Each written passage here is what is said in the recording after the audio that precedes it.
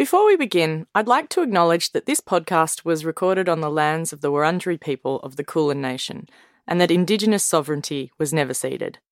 I pay my respects to elders and custodians past, present and emerging, and to those of the lands that this podcast reaches. As I embark on this process of speaking and listening, I'm doing so in the home of one of the longest continuous cultures of oral storytelling on the planet.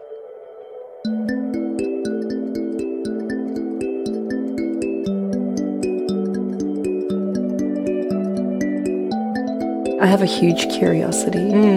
Which is really, essential. yeah. A really profound curiosity, and if I could be in 20 different places tomorrow, I would be. Yeah. But yeah, I think I'm very, very attuned to being instinctive with my work. Yeah. And also very generous with myself to not really have the answers and not go into somewhere. I kind of have a phrase that's like eyes open, mouth shut, and I never know how many trips it might take me somewhere to kind of figure out what I want to make.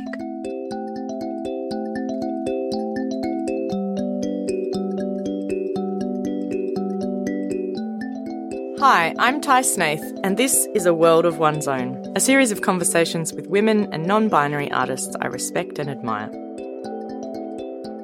In each of these conversations, we attempt to break down the how and why of what we make.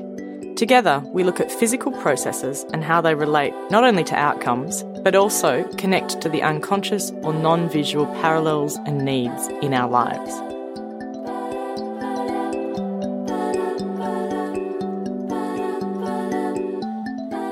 Today, I'm speaking with Stanislava Pinchuk, a prolific young visual artist working in what seems like a million places at once, all over the world. She's not only super successful in her art career, but also a kind of iconic millennial it girl. This year, she was even listed in the Forbes 30 Under 30. With a practice that started on the street, Stan now puts herself well and truly on the ground, in sites like nuclear exclusion zones and former conflict zones. These are all places that have a deep meaning to her, with her oblique aim to map their data.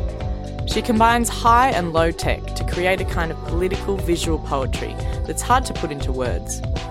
In this chat, we unpack how Stan's work acts as a kind of emotional Geiger meter to the places around the world that pique her pathos and feed her profound curiosity.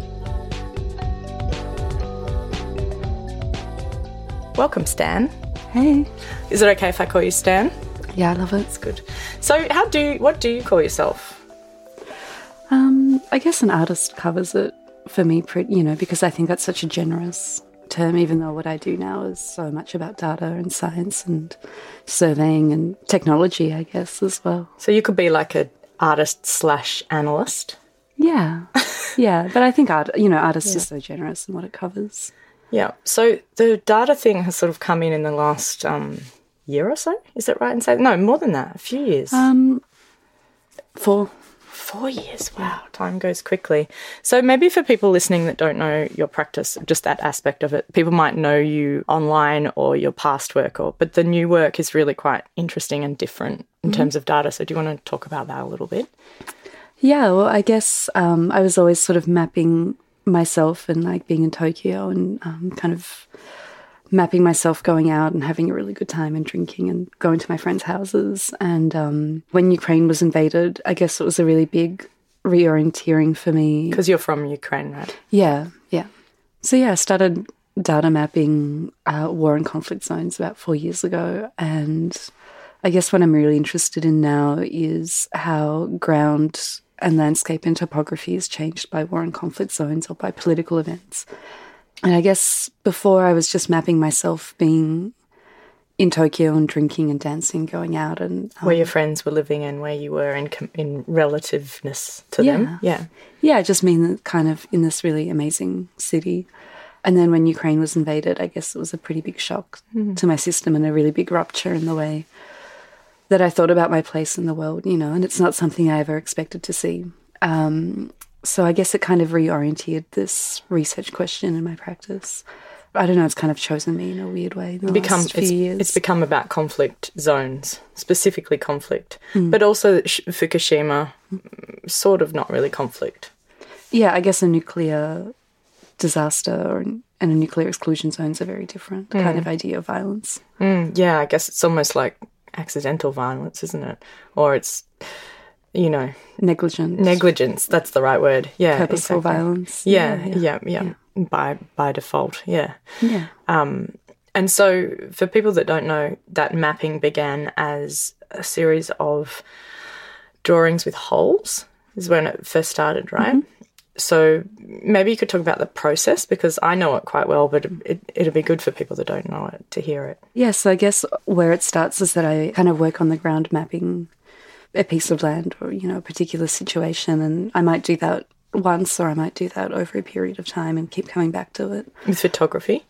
No, I work in a lot of really different ways. I guess the nature of mapping in difficult places is that you don't always get to choose how you prefer to work. Mm-hmm. And because I come from art and I don't come from science and I don't come from data, it's every project for me is this huge kind of set of new skills, and I have to be really reactive and really nimble and adaptive to where I'm working. And that's partly sometimes, airspace restrictions, time restrictions, security restrictions. Mm-hmm. So yeah, every project I've done has been completely different to the last project. And I really like that. I really like it as a really intensive crash course, and that also each project is done the way it needs to be and is reactive to the place than me having like a filter or just something that I bring on and look at a place through a certain like methodology. And so then you take that data that you collect in whatever way, it might be visual, it might be actual objects, you take them back to the studio and then you make a series of works based around those artifacts or collections? Yeah. So the data always ends up as like a 3D mesh, like in AutoCAD or Rhino or whatever program, which is then adapted into a drawing. And so it's kind of done with millions of pinholes into a white sheet of paper. So yeah, it's kind of a very high-tech way of working and then a really lo-fi way of working. Hammering in holes. Yeah. And then I guess it also extends to things like sculpture and, preserving conflict zones in terrazzo. And, so the newest ones are in terrazzo, and they're actually actual objects you collected set into the terrazzo and then sliced? Yeah, so I've been working in Calais since the evacuation of the jungle migrant camp. Mm-hmm. And Calais I've been working over 6 months collecting data, so there's quite a lot of change in the land as well. And on my first trip I was really struck by how much information there was in the land. So normally in places where I work, you have to be a bit more attuned to what you're looking for or what the ground's kind of saying. Especially in the case of like Fukushima and Chernobyl Reactor 4, is the data is quite invisible. So you're working with geigometers and in the air. Totally different plot points and no height fields. Or, And then Calais is like the ground is like an archaeological dig, or it really looked like terrazzo, and I was really struck by how much information there was in the ground. From the traces of the people that had been in the camp, basically. Yeah, and just things that were abandoned and trampled into the ground, and also in the fires in the evacuation that were set. So I kind of kept thinking a lot about these objects, and I made a big survey when I was first there, and as I kind of kept going back, I really thought about them a lot and then seeing them less and less and less. And I guess I wanted to preserve the nature of that ground. So on my last trip to Calais, I excavated the last of the ground myself and took the last 20 kilos of all that was left of the camp and basically pulverized it into sort of terrazzo blocks. So this process, eventually ends up as an art object that someone buys and takes home to their home. But the meaning for you, or the process, is that a way of you understanding a site or understanding the activity from that site, or is it purely a process of making an end result? No, I feel like it's such a deep research practice for me. There's such an intense amount of research. Every place that I've worked with so far has been somewhere I've lived or spoken the language has been a huge part of my life. Yeah. So it's really quite personal form of understanding something horrible that's happened, essentially, isn't it? Yeah. So I think everywhere I've worked with has been really close to my heart and autobiographical for one reason or another. So, and it's a huge, huge research practice for me. And do you think, I mean, because lots of people have a research element, but yours is quite emotional. Like it's quite an emotional and emotive, but also what strikes me is it's not, because it changes each time, it's quite unconscious or instinctive kind of process. Mm-hmm. And is that something that, you know, is that the most comfortable way of you to work, just completely instinctively? Yeah. I kind of coming to the realization recently that I think the way I see the world is half visceral and half cerebral, you know, so it's kind of not just data or not just mathematics, but also the emotion to that data or trying to explain, I guess, the poetry or sentiment through, I guess, kind of objective means. Through fact, Yeah. And I think that's so fundamentally how I understand the world. So it's interesting because I guess I've never really thought of how, I mean, your early work and what I guess brought us together is quite illustrative in a way, but this is still illustrative in a different way, in a much more, poetic way. But it is still illustrating something that's happened, like an event that's happened, which is, really interesting. But something that you can't really know what's going to come next, do you? I mean, do you have a list? No, I mean, I have a huge curiosity. Which is really, essential. A really profound curiosity. And, you know, if I could be in 20 different places tomorrow, I would be. Yeah. But, I think I'm very, very attuned to being instinctive with my work. Yeah. And also very generous with myself to not really have the answers and not go into somewhere. I kind of have a phrase that's like eyes open, mouth shut, you know, and I never know how many trips it might take me somewhere to kind of figure out what I want to make. To learn it, yeah. Yeah, or how much research I have to do after before I go back again. And I never know what that body of work's going to turn into, you know, so I don't book shows. I don't, you know, I'm really generous with myself to give myself the time to do it properly. Which is an amazing way to be, and I think a lot of us would love to live like that. But I guess what everyone wonders is how you make that work, like how you can, you know, live and travel and have an apartment and buy food. And how do you have a way that, does it just work serendipitously, or do you, you know, how do you make it work? Yeah, I guess that's the really hard question for everyone, right? I mean, I think I'm very lucky in that I'm very, very dedicated to my work, and I work incredibly hard, you know, and that's kind of all there is. And I'm also someone who doesn't really have any responsibilities. And do you think that makes it easier? Yeah, I'm not a domestic person. I've never been good at being in one place. You know, I am. So, and I think I've also been very, very lucky to have people who understand the practice and support it, from, you know, institutions to collectors to press to, you know, that just kind of, gives me just enough freedom to kind of be able to do it on my own terms. And I structured it also that way for a reason, you know, because those are truly the conditions that need to be there for the work to exist. Yeah, but I guess there is always for everyone a restriction at some point. Like there's only so much you can do with the money that you have from the last show or from whatever else work. So I guess each time, do you just work out that, do you scale it for each purpose, for each sort of body of work, and then you might be in a better time make a bigger body of work, or does it sort of work like that? Or basically every project kind of just funds the next one in a chain, and I don't do much else that's not work. You know? And travel is part of that now for you, so that's kind of so you've effectively tied it all into the same thing, haven't you? You're living it, which is really amazing. And I think something that all my favourite artists seem to don't really divide their life and their work, which often is advice given to me. It's like, oh, it's not you, that's your work. But actually, the best people, I think, it's the same thing.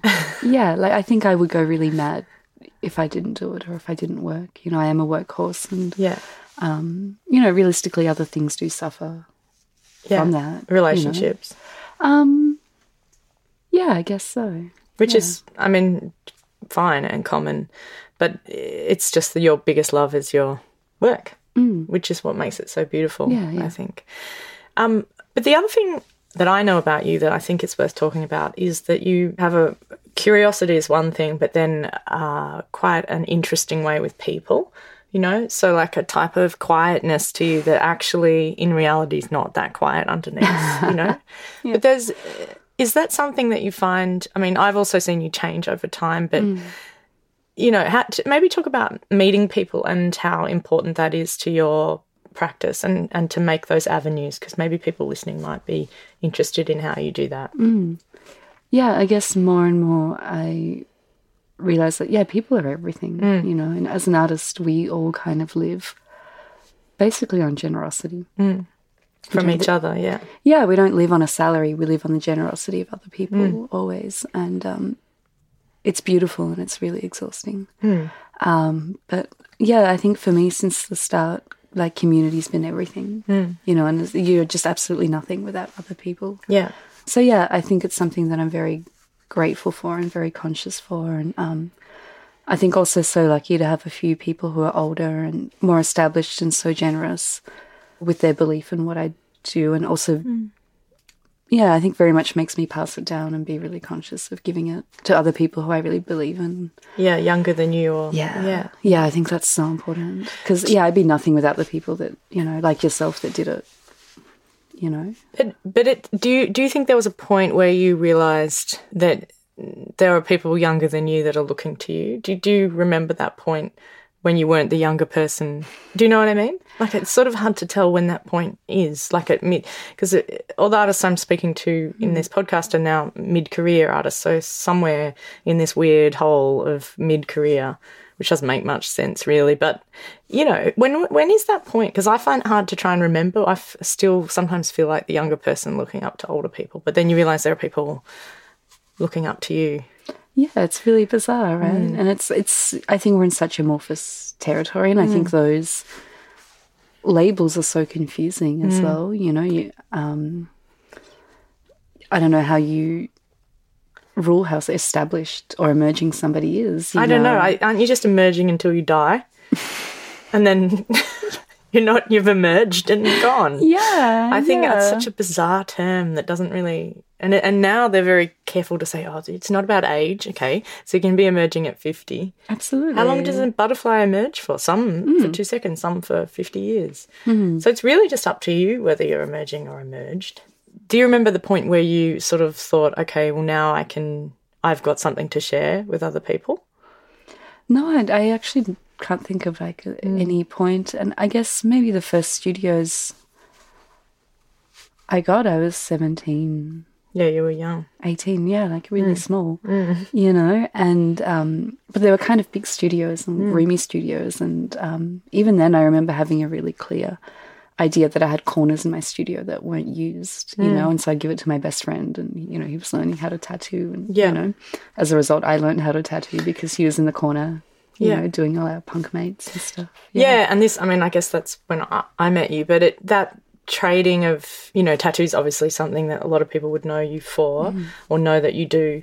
But that idea of trading skills is something I love about your practice, and I try to do as much as I can as well. But, you know, maybe could you talk about that and where that came from? Was it from those early days where, you know, you just traded tattoos for, well, you still do, but how did that evolve?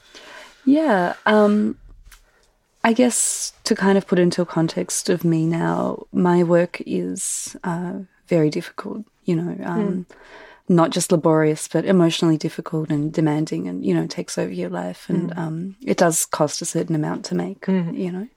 So I'm pretty clear with that, and I think I do work so hard that I don't really have a conflict with money in that. Selling those works. Regard, yeah. And, you know, I didn't grow up in the best circumstances, or you don't have to justify selling work, you know, okay. I've done my stretch not having hot water, and you know,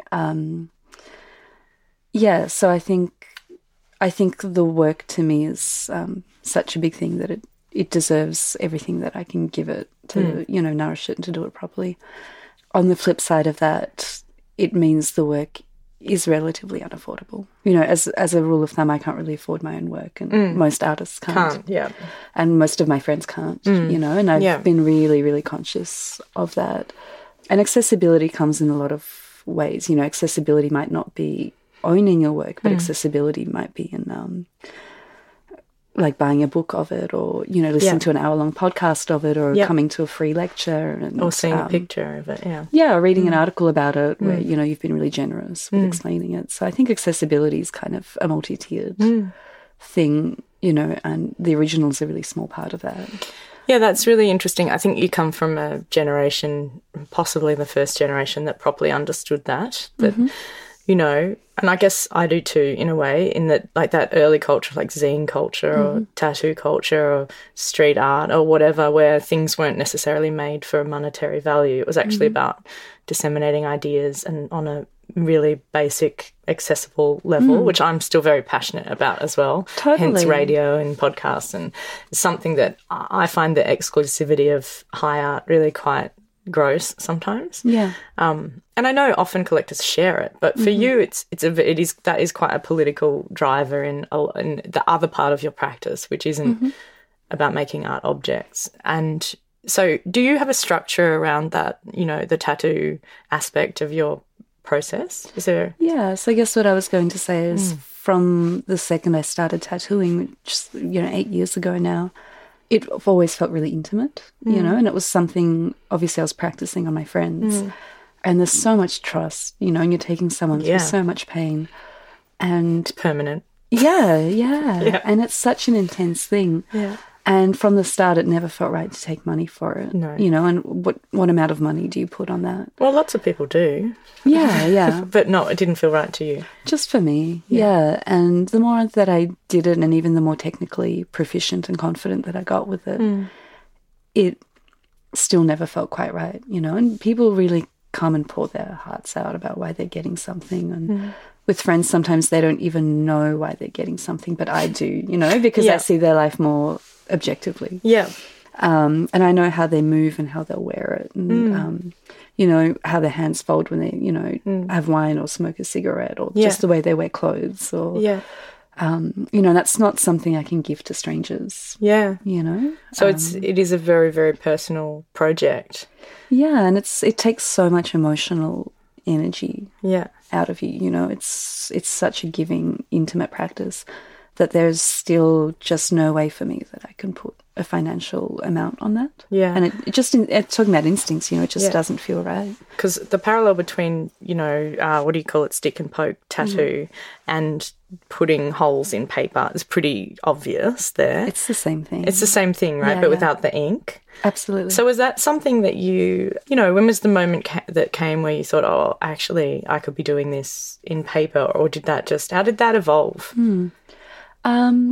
I mean, I guess in the bigger picture, and you know me well enough, but, you know, anything decorative, anything women's work, anything textile-based, I'm kind of there in a heartbeat, you know, and anything technical and laborious, it's like an act of penance. I'm also there. You know, I don't know why I can't do creative activity that's not like something that you can't take back and is super permanent and unforgiving and like time-consuming and painful. Yeah, you just love it. Yeah, it's just, that's what draws me. It's, but yeah, I love the tension in those mediums. And yeah, so I guess both techniques are so much draw on the history of what we call women's work for me. So many cultures that tattoo, you know, ritually it is women tattooing other women in the community. And as far as the holes in paper, it's from lace making. So all my family are lace makers. Are they? Yeah, and beekeepers. Oh. Yeah. Oh, yeah, I knew the beekeeper bit, You're passionate about bees too, right? Yeah, I'm a beekeeper. Yeah. But the lace thing, I guess it is a bit like lace or stitching as well as tattooing. Yeah, and I guess what women have historically tattooed on each other are jewellery motifs and textile motifs and decorative motifs that are worn on the body. You know, and that's just one other extension of it. So I've always found it really, really powerful. And I guess they're both mediums where, like a lot of women's work, they're really painful, you know, and you go through a tremendous amount of suffering to do them for a really beautiful result that is almost dismissed sometimes as vain or decorative or, you know, secondary. And they carry this incredible tension that I think is really important to kind of carry a beacon for that visual language, you know. I mean, the other thing, I guess, that your work and you play into is sort of the world of fashion, or where those decorative motifs end up, which in terms of taste or style, inevitably, if you're at the top of that triangle, you know, end up in the world of fashion, which you sort of have found yourself also ending up there. Can you talk a little bit about that and, you know, how you relate to the world of fashion, or, you know? sit in that? Yeah, I mean, to begin with, it's always the industry I thought I'd work in, you know. Yeah, right, from the start. Yeah, well, being a kid in Ukraine, you know, I always thought I'd do something creative, but I didn't know an artist was a job. Yeah, right. You know, I didn't know paintings happened after the 19th century, you know. It wasn't around, it wasn't in my town, it wasn't in the museum. So I'd always loved drawing, I'd always loved art, but yeah, we didn't have any art books, you know, we didn't know any artists. So I always thought I'd be, doing something kind of creative but practical. And I always thought it would be fashion growing up. And it's such a huge source of inspiration and way of thinking for me. And all my work is textiles, you know. Yeah, I guess inspiration for me is really diverse and, you know, partly from politics and international relations. A lot from architecture and obviously working in space and ideas of empty space and nothingness. Yeah, and a lot from fashion and drape and memory and technique and traditions passed on. So do you see, I mean, I know recently I saw some photos of you looking at lace in a collection of, was it Dior or an old collection? What was that lace that you were... Yeah, I was really lucky to get the archives of the Victorian Albert Museum. Oh, yeah, the V&A, yeah. Yeah, and also the Musée des Arts Décoratifs in Paris, which is like the wing of the Louvre. Beautiful. And that was researching the Calais lace, which kind of ended up being the Calais work. And it was also a bit of research for the next project that I'm doing as well. So, I mean, in terms of the Calais work, it's quite interesting because you have almost consciously spanned like high and low as well. So you've got, I mean, lace isn't really, you know, traditionally owned by the lower class of people, and then, you know, refugee camp is kind of the other end. So maybe, I mean, is there some way, do you consciously think about class in your work at all, apart from the sharing aspect, which I think does address class, but in terms of your collectible work, is there, you know, how do you see that going in the future? Do you try to keep a foot in both camps, is I guess what I'm trying to say. I guess the Calais work was less about class and more about these two histories of France. So Calais was the famous lace-making centre of France, and they would make lace borders, you know, that would kind of go all around the world. And then I guess now it's a place with a dwindling industry. Because of industrialisation and China. Yeah, but also kind of now known for these political borders. Yeah. And I guess that was kind of the parallel for me more than anything.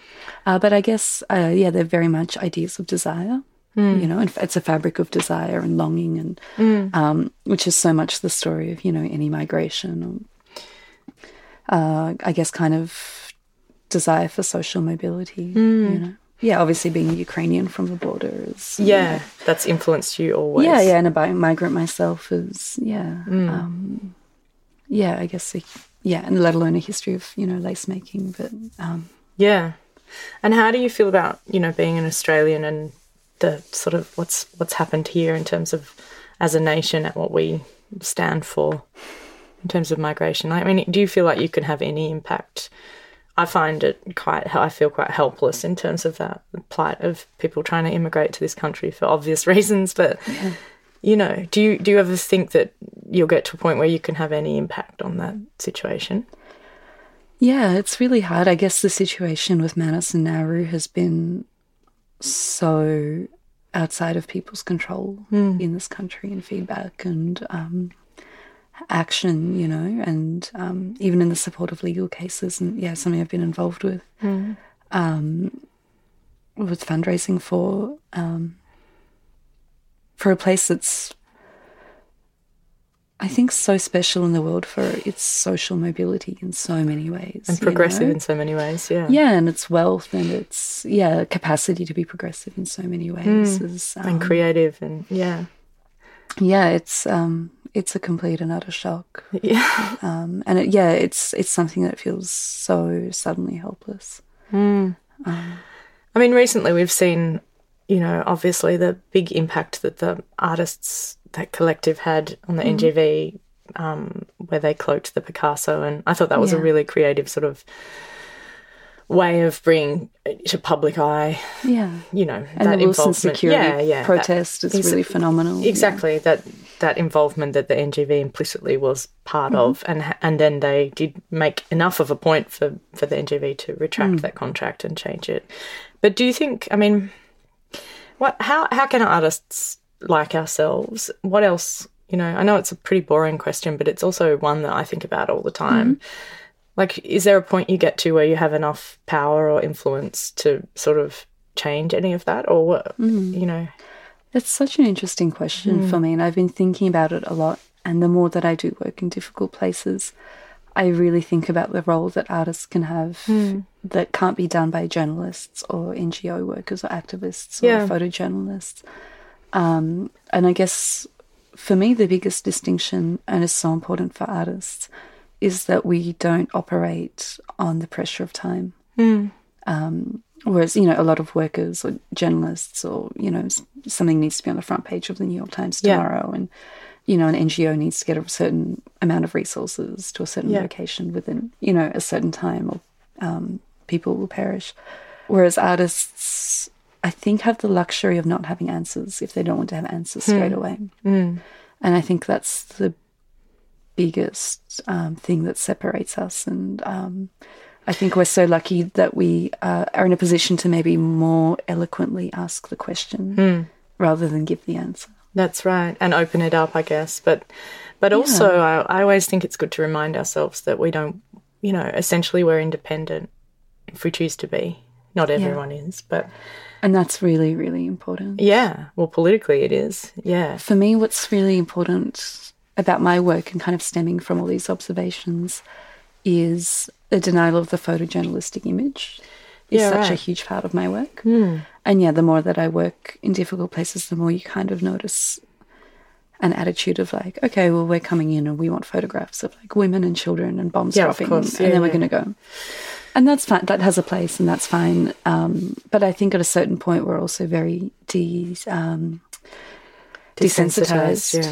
Desensitized to the journalistic image, and war is such a horrible repetition that I feel that an image from Vietnam to an image to Ukraine to Syria has very little difference, you know, outside of maybe a few cues of what a person is wearing or a piece of technology that they're carrying with them, or what may be in the background. I think in a certain way, these images have...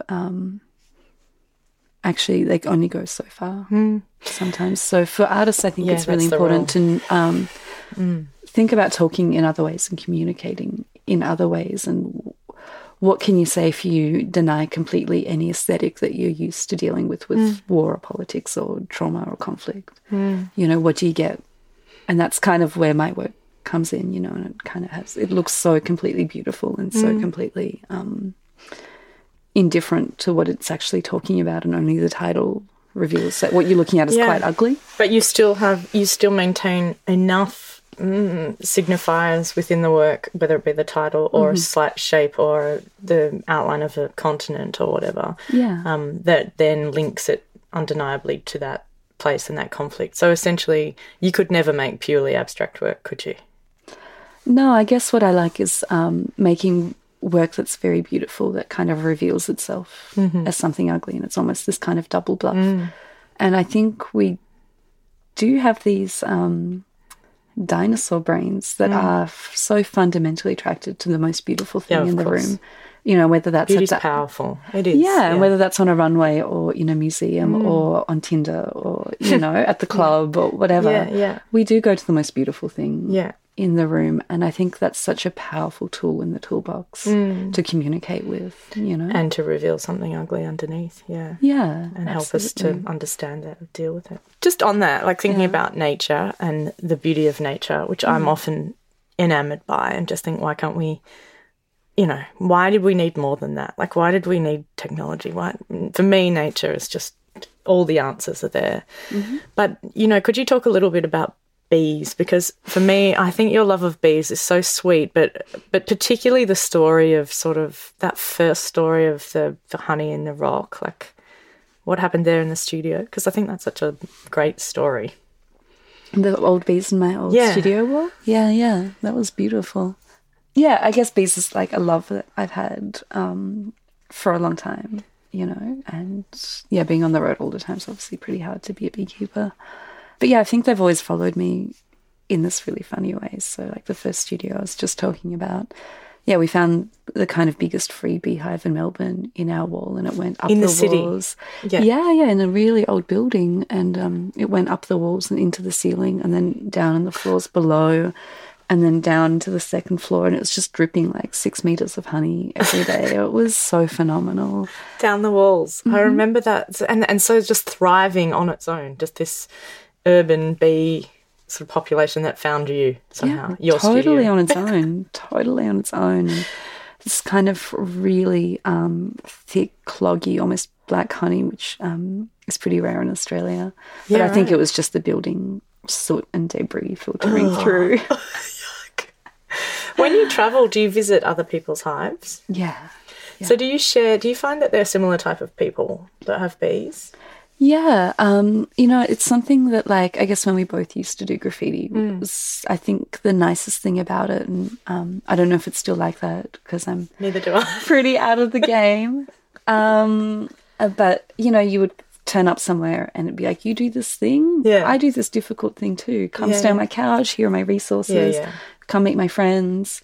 And it was this really beautiful way of traveling and meeting people, which as a contemporary artist now, it doesn't happen. No, I remember that. Nobody does that. No. It's too big and amorphous and competitive. Yeah. All these things. But yeah, I think beekeepers are like this beautiful global handshake. Wow. And just instant community. That's and so cool. So much openness. You do a really difficult thing, and it's so much passion and dedication and attentiveness and presence to be able to do it.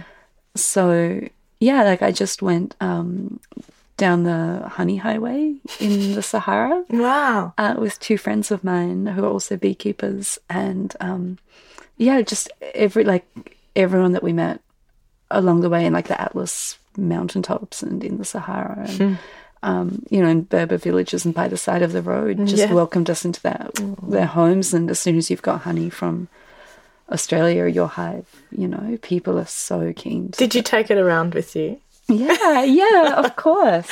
Like you don't need gold, you just got liquid gold. Yeah.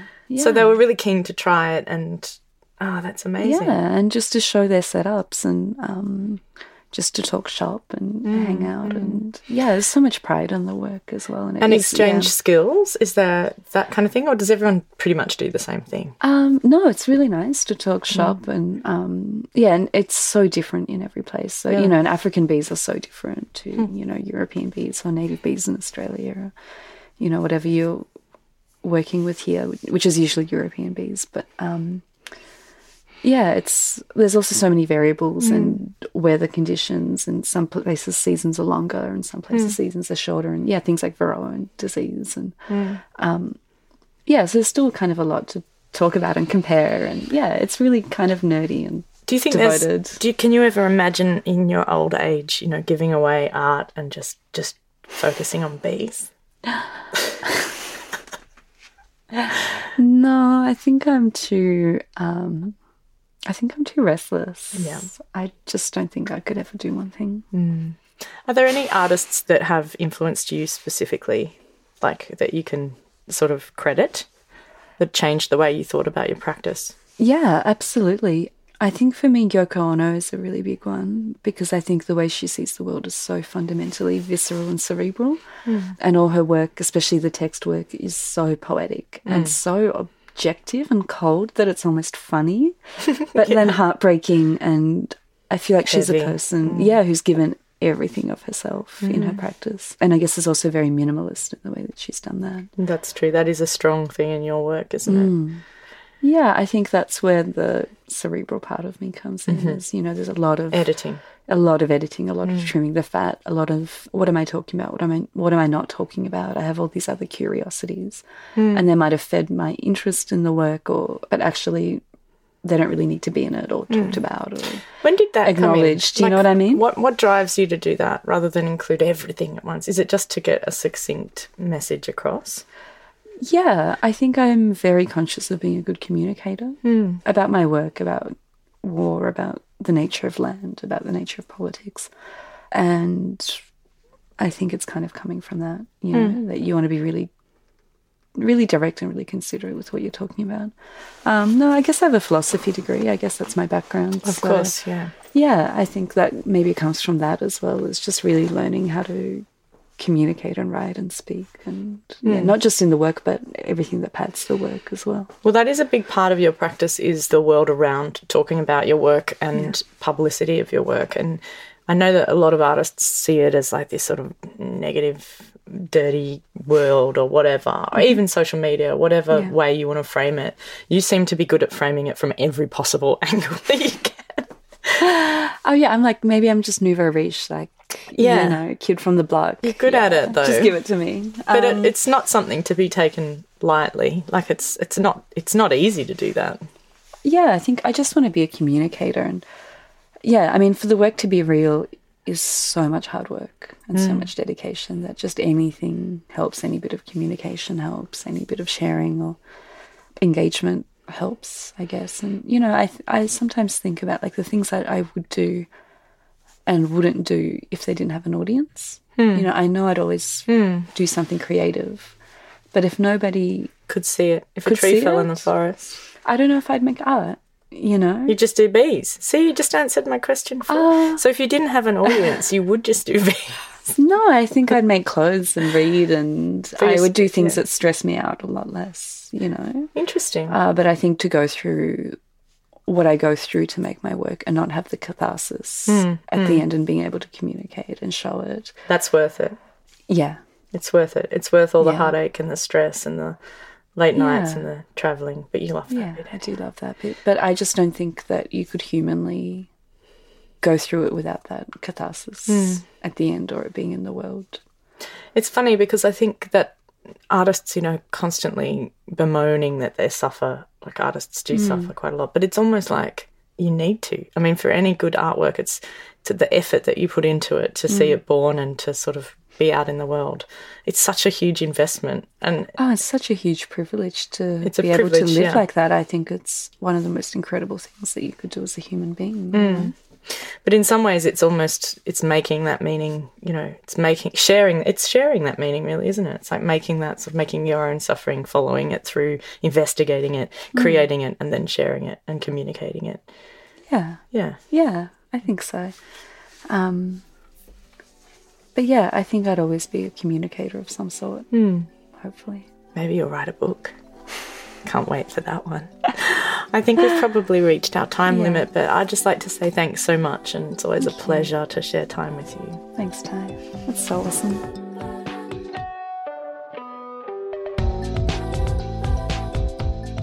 I love so many things about Stan and her work. She's so dedicated and even admits that her one true love and biggest responsibility in life is her work. Stan has really woven together her love of travel, meeting new people, and her passion for deciphering human suffering into her craft. What a fascinating creature.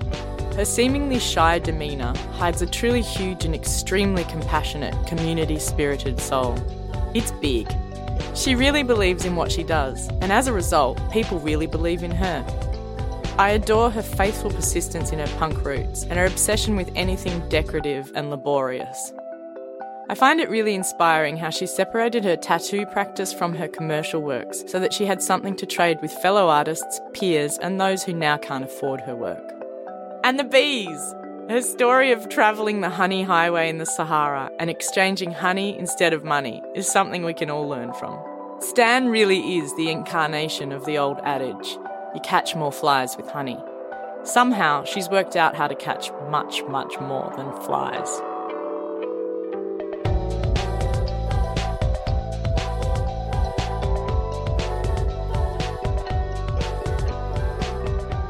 This conversation was hosted by me, Ty Snaith. I'm an artist, for those of you who don't know my work. I'm actually making a series of artworks inspired by each of these conversations. The first iteration was shown recently at Sarah Scout Presents. The exhibition's over now, but you can see the documentation on my website. For more information about the project and the artists I'm speaking to, head to tysnaith.com. Thanks to my audio producer, Beck Fari, and Melbourne musician Phia, spelt Phia, for letting me use the track End of the Day from her album The Ocean of Everything. This podcast was originally conceived as part of the exhibition Unfinished Business, Perspectives on Art and Feminism at the Australian Centre for Contemporary Art. This second season and the exhibition is supported by the Australia Council for the Arts.